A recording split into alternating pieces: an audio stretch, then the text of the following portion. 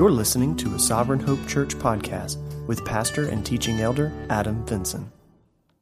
Good morning. If you have your Bibles, I want to invite you to turn to Psalm chapter 105. Psalm chapter 105. If you weren't here with us last week, we wrapped up the final chapters of Exodus. We covered, I think, 35 through 40. So we went pretty quick last week, and we focused in on the grace of God and how it compels us to respond to His commands, that we, because of our sin and His grace, we follow His commands thoroughly. We give of ourselves sacrificially.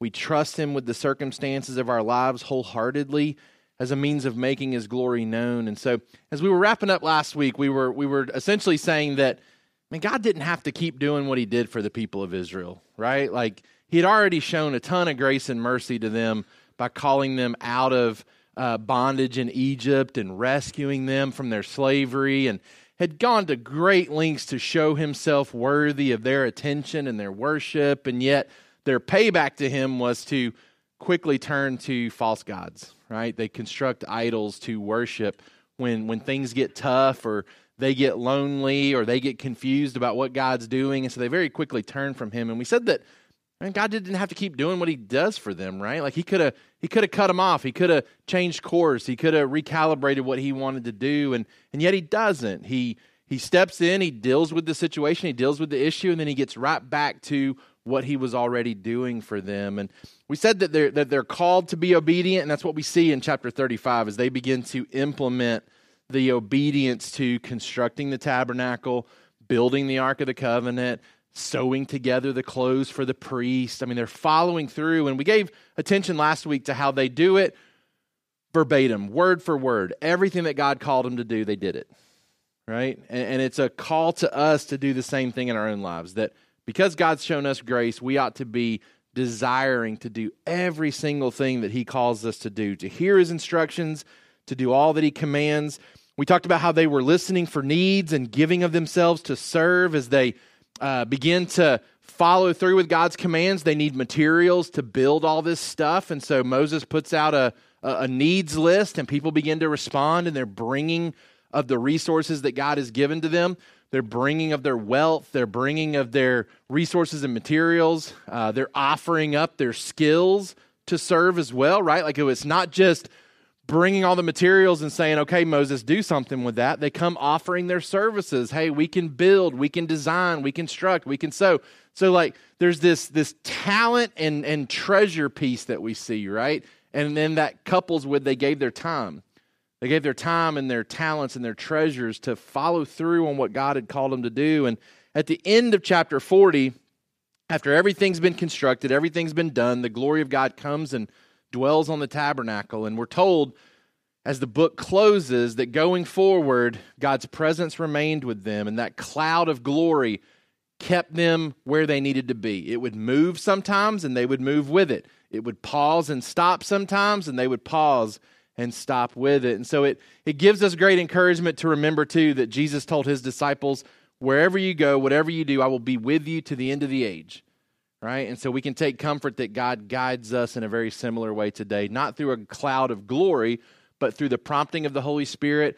We give ourselves to the Word, and the Holy Spirit moves us and directs us and pauses us sometimes too when He needs to. Psalm chapter 105 is where I want to draw our attention as we look at some lasting images from Exodus, right? So we went through some things very quickly last week. We're closing out this book. We've been in it for a little over a year. And I just want to make sure that we've got some things to hang on to before we leave it, right? Next week, we'll do Application Sunday. I did want to give you a heads up. We're going to do some things a little bit different next week for Application Sunday. We're actually going to have lunch provided for you next week after the service instead of breakfast before. So we'll still start at 10:30. We'll have kind of a regular service from 10:30. We'll get done about 11:30 next week, and we're going to have lunch provided. So we want to encourage you to stay and have that extended fellowship at the end of the service versus the beginning of the service. So just make that adjustment in your minds. We'd love to have you stick around for a little bit and eat and fellowship with us. But we'll have Application Sunday next week and really tie in the last few sermons. But today, as we close out Exodus, I want to give you some lasting images to hang on to over the whole book that we've been studying. And we'll start in chapter 105 of Psalm to see what the psalmist tells us about this important story that we've been looking at. It says in verse 1, "Oh, give thanks to the Lord, call upon his name, make known his deeds among the peoples. Sing to him, sing praises to him, tell of his wondrous works. Glory in his holy name. Let the hearts of those who seek the Lord rejoice. Seek the Lord in his strength. Seek his presence continually. Remember the wondrous works that he has done, his miracles, and the judgments he uttered. O offspring of Abraham, his servant, children of Jacob, his chosen ones. He is the Lord our God. His judgments are in all the earth. He remembers his covenant forever. The word that he commanded for 1,000 generations, the covenant that he made with Abraham, his sworn promise to Isaac, which he confirmed to Jacob as a statute, to Israel as an everlasting covenant, saying, to you I will give the land of Canaan as your portion for an inheritance. When they were few in number, of little account, and sojourners in it, wandering from nation to nation, from one kingdom to another people, he allowed no one to oppress them. He rebuked kings on their account, saying, touch not my anointed ones, do my prophets no harm." Verse 16, we see a transition to where we picked up in the book of Exodus. When he summoned a famine on the land and broke all supply of bread, he had sent a man ahead of them, Joseph, who was sold as a slave. His feet were hurt with fetters. His neck was put in a collar of iron. Until what he had said came to pass, the word of the Lord tested him. The king sent and released him. The ruler of the people set him free. He made him lord of his house, ruler of all his possessions, to bind his princes at his pleasure and to teach his elders wisdom. What Joseph's brothers had meant for evil, God meant for good, and he established a setting for the book of Exodus to take place. It says, then Israel came to Egypt. Jacob sojourned in the land of Ham, and the Lord made his people very fruitful and made them stronger than their foes. He turned their hearts to hate his people, to deal craftily with his servants. He sent Moses his servant and Aaron whom he had chosen. They performed his signs among them and miracles in the land of Ham. He sent darkness and made the land dark. They did not rebel against his words. He turned their waters into blood and caused their fish to die. Their land swarmed with frogs, even in the chambers of their kings. He spoke, and there came swarms of flies and gnats throughout their country. He gave them hail for rain and fiery lightning bolts through their land. He struck down their vines and fig trees and shattered the trees of their country. He spoke, and the locusts came, young locusts without number, which devoured all the vegetation in their land and ate up the fruit of their ground. He struck down all the firstborn in their land, the first fruits of all their strength. Then he brought out Israel with silver and gold, and there was none among his tribes who stumbled. Egypt was glad when they departed, for dread of them had fallen upon it. He spread a cloud for a covering and fire to give light by night. They asked, and he brought quail and gave them bread from heaven in abundance. He opened the rock, and water gushed out. It flowed through the desert like a river. For he remembered his holy promise in Abraham, his servant. So he brought his people out with joy, his chosen ones with singing, and he gave them the lands of the nations. And they took possession of the fruit of the people's toil, that they might keep his statutes and observe his laws. Praise the Lord. Our summary sentence for today: the lasting images of Exodus should remind us that God hears the cries of his people and cares, that he is capable of doing anything and will absolutely do everything to ensure his good presence is experienced by us. The lasting images of Exodus should remind us that God hears the cries of his people and cares, that he is capable of doing anything and will absolutely do everything to ensure his good presence is experienced by us. For our kids, God hears his people and cares enough to respond in all the good ways that we need. Think about where we started this study and the setting of it. The book begins with Israel crying out to God, where are you and what are you going to do for us? Where have you been? Why are we in this position? Why are we in these circumstances? They're crying out to God. They're groaning and they're wailing and they're wondering. We've only been in 2024 for 2 weeks and we've already heard cries from our people that are new and fresh, right? New things that our people are experiencing, new trials, new troubles, new difficulties. We're not that different from Israel, right? We find ourselves in position where oftentimes we are crying out to God and we are groaning and wondering, where is he? What will he do for us? But the book ends with Israel resting with God, right? There's a peace, there's a security that's communicated in those final verses. So I turn your attention back to Exodus chapter 40. Verse 34, then the cloud covered the tent of meeting, and the glory of the Lord filled the tabernacle. And Moses was not able to enter the tent of meeting because the cloud settled on it. And the glory of the Lord filled the tabernacle throughout all their journeys. Whenever the cloud was taken up over the tabernacle, the people of Israel would set out. But if the cloud was not taken up, then they did not set out till the day that it was taken up. For the cloud of the Lord was on the tabernacle by day, and fire was in it by night, in the sight of all the house of Israel throughout all their journeys. They don't have to question and wonder where God is anymore going forward, right? His presence is with them. His presence is dwelling before them. He's done everything necessary to rescue them. He's done everything necessary to commit himself to them. His good presence is what they're able to rest in here at the end of the book. These words give assurance that God of all glory would be present to grant them all the blessings of his saving grace. In their travels and through all their troubles, God's going to be with them every step of the way. He's going to guide them by his glorious light and defend them with his glorious power by night and by day. Crying out at the beginning of the book, resting in peace at the end of the book. I want to remind you from way back when we first started why we were studying this book. Why did we go to the Old Testament to study the second book of the Bible? Why was it going to be important for us to look at? We started by saying it was to embrace the history of God's national people as now the history of God's spiritual people. What we've hopefully seen is that while God was working with national Israel, the things that he's doing there absolutely apply to us as the spiritual people of God today. We've talked before, we'll continue to talk more and more as we go through God's Word together, how the people of God in the New Testament are aligned with the people of God of the Old Testament, right? That we've been grafted in, we're a part of this people. And so when we read about the history of Israel, we're reading about our own history. This is the history of God at work with his people, and we now are his people. And so we enjoy that history. We enjoy the reinforcement that history gives to our own faith, right? If God was faithful to them, he will most certainly be faithful to us. We embrace the history of God's national people as our own history as his spiritual people. To see their history as our history, because what we believe about God today is rooted in what we know about God yesterday, right? What we believe about God today is absolutely shaped by what we think God was like yesterday and the day before and the day before and the day before. We've seen who God is.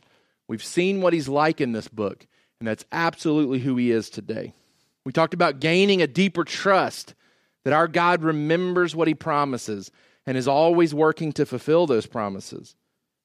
He remembers his promises. We've seen it in Exodus, but you read in Psalm 105, what does the psalmist say? Everything he's doing in that chapter, everything that we're remembering in chapter 105 of Psalm is based on his covenant to Abraham, and he remembered it and he followed through with it. To see and learn more about who God was and is still today, specifically seeing the fame and glory he deserves now. To see these mighty works that we're told to tell others about. To believe that those mighty works can still be done in our lives today. To understand better our own salvation through Israel's salvation. Right? We've seen that salvation works the same way. That we're in bondage, we're in need of help, we're in need of salvation, a help and a salvation that we can't do ourselves, that God has to do it, right? We said that God establishes this pattern where it's not Moses who's ultimately doing it, it's God. God's raising up Moses, God raises up Aaron, God performs the plagues. He's the one that brings the salvation. I put in my notes, we too were in bondage to sin, but we have been set free by taking shelter under the Lamb's blood to worship him as his distinct people. That's the pattern we see in Exodus. How do they get saved? How do they come out of Egypt? How do they live through the night? Well, it's coming under the shelter of the blood of the Lamb, right? That perfect lamb sacrifice spread on the doorpost. That's how they can ultimately leave singing the next day as Egypt is wailing and crying over the loss of theirs. right? They're able to be going free because of the blood of the Lamb. We too are set free because of the blood of the Lamb. We come under that shelter of Christ's blood, and we're set free to be distinct, to be different. We have a better liberation, a better sacrifice, and a better presence of God. We talked about this last week. Tabernacle, really cool. Would have loved to have been there to see it. But Peter, James, and John get a glimpse of that at the Mount of Transfiguration. And when they want to build tabernacles for the glory of God, God stops them and says, just listen to my son Jesus. He is better than any tabernacle. Better than any tabernacle. We talked about to live out our calling to holiness in a distinct way by learning the desires God has for his people. It's why we didn't run through and rush through and just skip over some of the weird laws that God gives to us in Exodus, right? Because we looked at the heart of those things. Why was he telling them to live and act and do in the ways that he was? Why was he telling him to interact with his people and strangers in the ways that he was? Because he still calls us to those things today. I put in my notes, we're going to face challenges, obstacles, temptations, and distractions along the way of our own journey. And we must remember that God is faithful to his redeemed people, and therefore we must trust him every step of the way. That's how we live distinctly. On our journey, as trials and temptations and obstacles and difficulties and distractions come up, we remember God's faithful. We remember that we're his redeemed people, and we must trust him every step of the way. And then lastly, we did this study to realize that God's active, his covenant presence in our life is the thing that matters most. Having God favorably in our life, favorably working for our good, not working for our discipline, right? While that's still good for us, we'd like to avoid those times where God has to get in and redirect us and bring us back and draw us back home, right? We want to have God's favorable presence in our life. That's the most important thing. That's the image we're given at the end of Exodus 40. This presence of God dwelling with his people, leading and guiding them everywhere they should go. That's what we treasure most. If you read in Hebrews chapter 11, it's what Moses treasured most. He was willing to give up the glories of Egypt. He was willing to step down as the prince of Egypt. He was willing to give up ruling the world empire for the presence of God. He wanted to be aligned with God's people, and he wanted God's presence in his life. What have we learned from this study? We've learned that God's purpose for his people is freedom. Freedom with him in a deep, meaningful, relational way. God's purpose for his people is freedom. Freedom with him in a deep, meaningful, relational way. He wants to set his people free from bondage to the gods of this world and to keep them free from going forward. Keep them free going forward as they learn to responsibly live in both conduct and service with a mindset of contentment rather than complaining in trials and testings. God's purpose for his people. What's his purpose? What was his purpose for them in Exodus? What's his purpose for us now? It's to draw us to freedom. But not freedom to just live and do whatever we want to do. Freedom with him. A deep freedom, a meaningful freedom, a relational freedom. He wants to set his people free from bondage to the gods of this world, to keep them free going forward. Because remember, he gives great instructions to Israel about how to steer clear of false gods that they'll encounter in Canaan, right? He's already obliterated the gods of Egypt with all the plagues. He's flooded Egypt by destroying their army.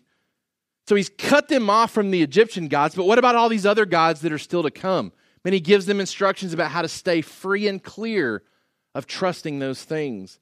He wants the same thing for us too. He rescues us from our own bondage to sin, to the gods of this world that we were prone to worship, but he wants us free going forward too. He wants us to live responsibly in our conduct. He wants us to live responsibly by serving other people. A mindset of contentment, not complaining when we're going through trials and testings. Your spiritual maturity is probably gauged best sometimes by your contentment level and your proneness to complain. How quickly are you complaining about your circumstances? How quickly does it take you to shift into a mindset of God is good and God is working? He wants us to be content in the trials and the testings. Remember, he brings them into settings in the desert where there is no food, there is no water. Will they complain, or will they rest in contentment knowing that God's provision will come? I want to give you 3 quick points today. 3 lasting images for me. Maybe these aren't the lasting images for you when you think back through our study in Exodus, things that you're going to remember going forward. There's undoubtedly sermons that you remember from years ago that we've gone through here. And I want you to remember these 3 lasting images. I want to draw your attention back to these 3 things that I think really stand out to me. I think they're going to be things that I continue to remember going forward, even as I forget my own self, my own sermons, my own studies. These are the 3 things that I think I'm going to hang on to most from our study in this book. Number 1, God hears the cries of his people. God hears the cries of his people. I love that this book is put in such a way where it's not just God carving out his plans and doing what he wants to do without it tying in the people to it. Right? There's an emotional aspect of how this book kicks off. The people need him. Right? This isn't Israel in a spot where they're just in lush glory enjoying Egypt, and then they get a knock on their door where God says, hey, let's go somewhere else. I want you to be my people. Right? Like they need him, and God puts them in a position to need him, and they're crying out to him. Exodus chapter 2, verse 23, I think is such an important verse in this whole book as we studied it. During those many days, the king of Egypt died, and the people of Israel groaned because of their slavery and cried out for help. Their cry for rescue from slavery came up to God, and God heard their groaning, and God remembered his covenant with Abraham, with Isaac, and with Jacob. God saw the people of Israel, and God knew. We pray to a God today, this same God who heard and knew this people back then. We pray to a God today who remembers, who sees, who knows, and not only knows what we're going through, he knows what to do about it. He knows what to do about it. These cries come up to God. We know from our study that God moved and acted in response to these cries. In Exodus chapter 6, verse 2, God informs Moses of what we know to be happening, him hearing these cries. God spoke to Moses and said to him, I am the Lord. I appeared to Abraham, to Isaac, and to Jacob as God Almighty. But by my name, the Lord, I did not make myself known to them. I also established my covenant with them to give them the land of Canaan, the land in which they lived as sojourners. Moreover, I have heard the groaning of the people of Israel, whom the Egyptians hold as slaves, and I have remembered my covenant.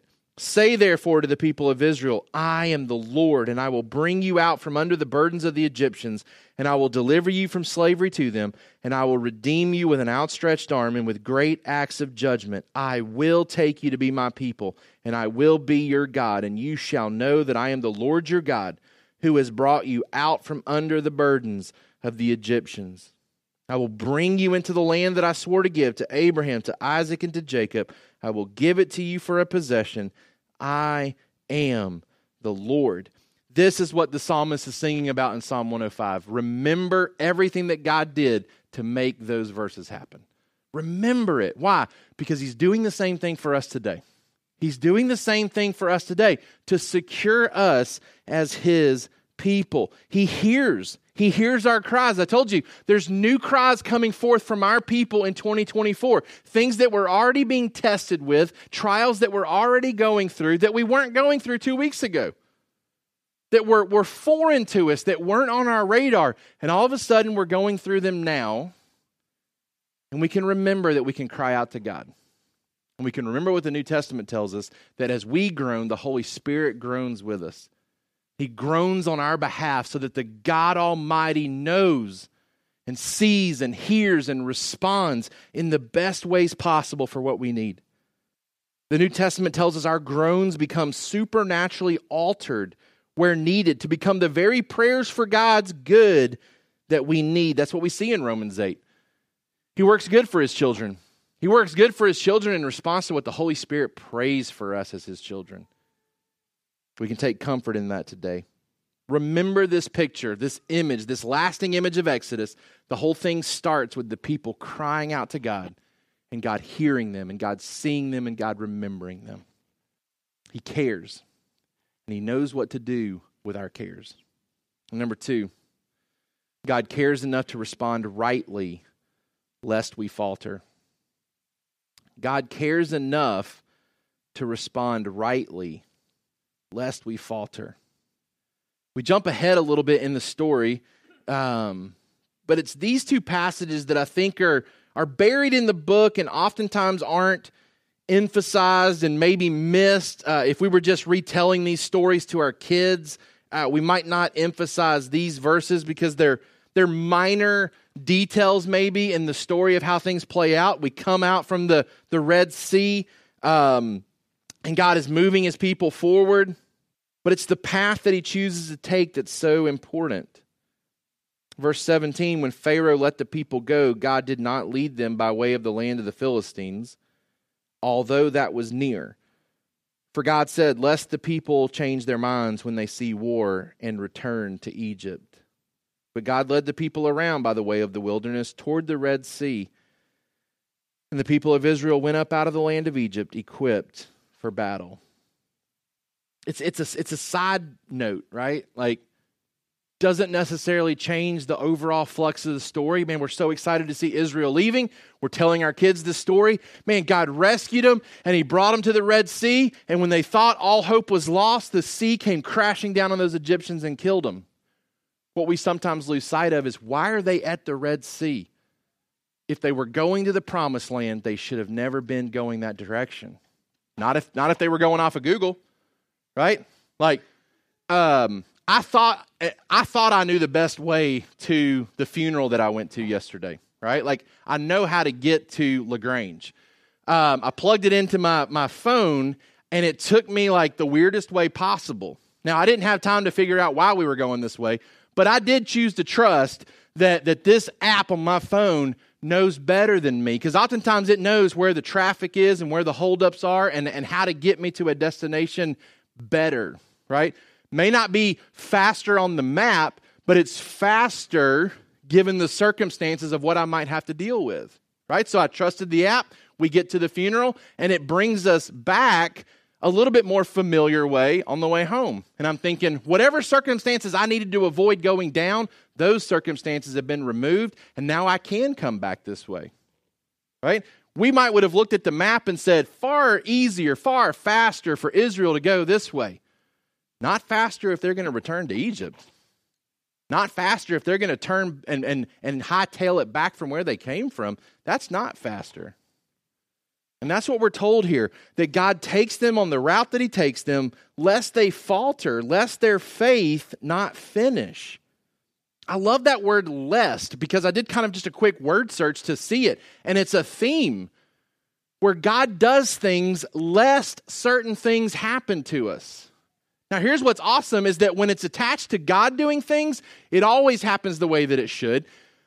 But if you read back in Exodus 1, the same word is used when Pharaoh, the new Pharaoh, who doesn't know Joseph, kind of surveys the land and says, we need to do something to these Israelites lest they multiply and grow. Right? So he thinks we got to do something to stop this from happening. We know that everything that he did caused it to happen, right? Like, he is a man who thinks he's the most powerful man on the earth at that time. He says, I'm going to do something to stop what seems inevitable. These Israelites growing into the people of God. We're going to turn them into slaves. We're going to kill their babies. We're going to work them so hard that they can't give attention to anything else. And that chapter says, Israel multiplied greatly, right? He said, lest this happen, let's do this. He couldn't stop it from happening. It did. When God does something lest something else happen, it doesn't happen. They don't run back to Egypt, right? The other passage where this comes up is Exodus 23. He says, I'm going to take you the long way so that your faith doesn't fail. Then he says in Exodus 23:29, I will not drive them, the people of Canaan, I will not drive them out from before you in 1 year, lest the land become desolate and the wild beasts multiply against you. He says, I'm not going to bless you too quickly because it'll end up not being a very good blessing for you. I'm not going to give you what you think you need and what you think you want so desperately, because if I give it to you too quickly, it won't be good for you. That's the God we serve. And these are side note verses that oftentimes we forget about. But this is the intentionality of the God that we worship, that he works so hard to preserve good for us. Remember, that's how he reveals himself to Moses. He's good. His goodness is how he's defined. We see his goodness in the ways that he takes us, and in the ways sometimes he holds things back from us in the timing that we want because it's not right for us. I want that lasting image burned into my mind, because as I journey through this life and I continue to make my way home to him, I want to know that his route is always the best, and that his lack of provision sometimes is even better. Even better. We can trust him in that. As believers, our help comes from the Lord, who hears our cries, remembers his covenant promises to us as a people, sees our individual predicaments, and knows exactly what to do when his timing is right to act. We cry out to a God who won't give us evil gifts. That's what Jesus says, right? Like, he's better than an earthly father, and even earthly fathers don't give snakes to children wanting something good, right? Lastly, number 3, God is doing everything to show his goodness. God is doing everything to show his goodness. Even that point number 2, his Red Sea departure plan, his invasion of the Promised Land plan, it communicates his goodness, right? His wisdom and his provision are working for our good. The last image that I want to remember, not only can we cry out to God and he hears us, not only can we cry out to a God who responds in the best ways possible for us, we can trust that he's always doing everything to show his goodness. Exodus chapter 33, verse 19. And he said, I'll make all my goodness pass before you and proclaim before you my name, the Lord. And I will be gracious to whom I will be gracious, and I'll show mercy on whom I will show mercy. We fast forward to the next chapter, chapter 34, verse 5. The Lord descended in the cloud and stood with him there and proclaimed the name of the Lord. The Lord passed before him and proclaimed, the Lord, a God merciful and gracious, slow to anger and abounding in steadfast love and faithfulness, keeping steadfast love for thousands, forgiving iniquity and transgressions and sin, but who by no means clear the guilty. We see the character of God, we see the actions of God in this book, and we see how they work together to bring us to him.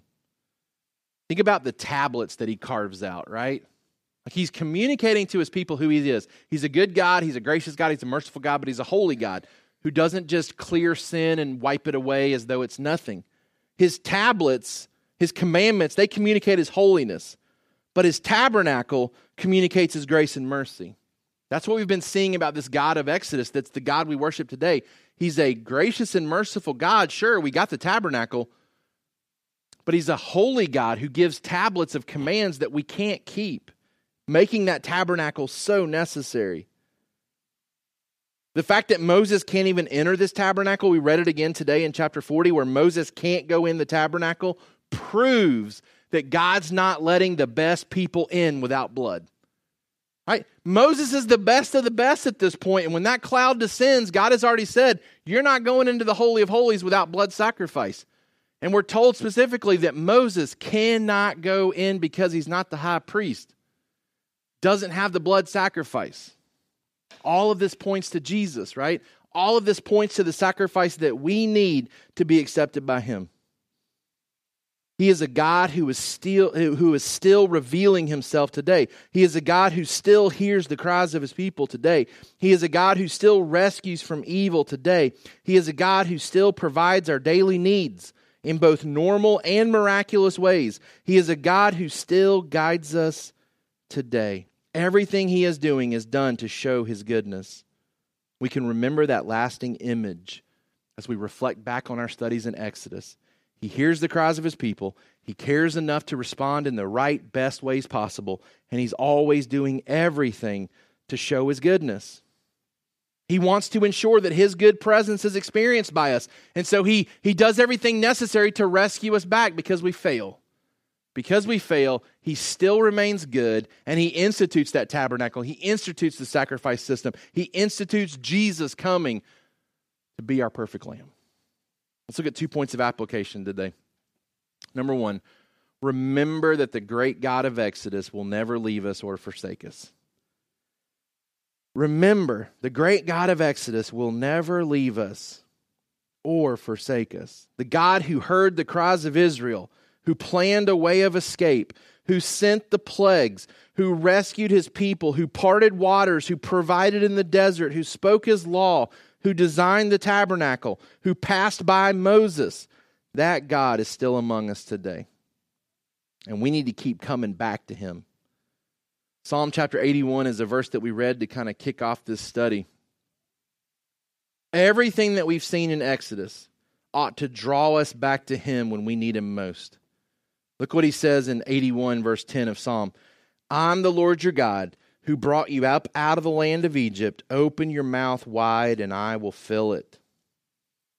Come back to that God and he will fill you. He will care for you and he will take care of you. Like our kids need to hear this. Our youth need to hear this. That they come back to this God. The God that you've told them all these stories about from the Bible. Keep pushing them to know this is the God they run back to when life gets tough. As they keep getting older and they start to go through trials and testings of their own, not just what the family's going through, but what they're personally going through. Come back to this God. They can open their mouth wide and he will fill it. He's that type of God. Think about what we're told in Psalm 105. To give thanks to this God regularly, to call upon him always, to make him known to others intentionally. And then lastly, number two, don't be normal people. Be special people for the glory of God. That's where the shift in the story changes. After they've been rescued, they're then told how to live accordingly, how to be different, how to be separate, how to be distinct. That same calling is for us today, to be separate, different, and distinct. I'm excited about where the Lord's going to take us in the coming months. I'm still praying through whether there's going to be a gap between this study and our next study, but once I decide that, we're definitely going to be heading to the book of Acts and going through the people of God in the New Testament, right? So we've seen the people of God in the Old Testament and where they start. Makes sense now to go to the New Testament and see where God's people start in the book of Acts, where it's now Jews and Gentiles coming alike, right? And where does the church come from? And where does our understanding of church even come from today? We're going to look at the book of Acts, and I'm excited to see what God's going to continue to teach us as he's molding us as the people of God today, right? Let's pray together. God, we love you, we praise you, and we thank you for what we've learned about you. This study has been so enriching for me to get a deeper glimpse of who you are and who you've been for the people, a people that I'm a part of. God, I'm thankful that today I can know that if I cry out to you, you hear me. That's a lasting image that you've given me that I'll never lose. God, when I'm going through trials and testings and difficulties, I want to see myself in Egypt. I want to see myself under the harsh treatment of slavery, and I want to see myself crying out to you and you hearing me. Lord, I want to anticipate deliverance coming. I want to anticipate that you're raising up a Moses who's going to come and release me and deliver me. Lord, I want that lasting image forever, that you are a God who hears the cries of your people. Lord, I want the lasting image of your people leaving and potentially talking and discussing, hey, I thought we were going to Canaan. Why are we going this direction? This isn't the right way. Lord, I want that word lest to be burned in my mind, that you do things sometimes lest I do the wrong thing. God, help me to see that sometimes my circumstances and the routes that you choose for me aren't the things that I would have chosen for myself. But God, help me to pause and to just admit that I don't know what's best for me. Lord, help me to trust that you always do know, that you're the source of goodness. And if I desire good for my life, then I need to be trusting that goodness flows from you. God, burn into our minds that lasting image that you're always working good for your people. That in the midst of providing tablets of commands, you were also making provisions for a tabernacle of grace and mercy. where your people could be forgiven. Lord, help me to see that you're committed to me knowing your goodness, and that you're capable of doing anything, and you're going to absolutely do everything to make sure that my faith doesn't fail and that I experience your goodness today, tomorrow, and for all eternity. God, thank you for calling us to be a part of this people that you've been so faithful to. God, help us to trust that you continue to be faithful to your people today. Prepare our hearts and minds for what you're going to teach us in the book of Acts as we fast forward thousands of years and we see you showing up again to be faithful to your people. Help that faithfulness to sustain our faith as we leave today. It's in Jesus' name we pray. Amen. Thank you for listening to the Sovereign Hope Church podcast. We trust that you've been encouraged by the word. For more information about our church, please visit our website at www.sovhope.org. Again, that's www.sovhope.org.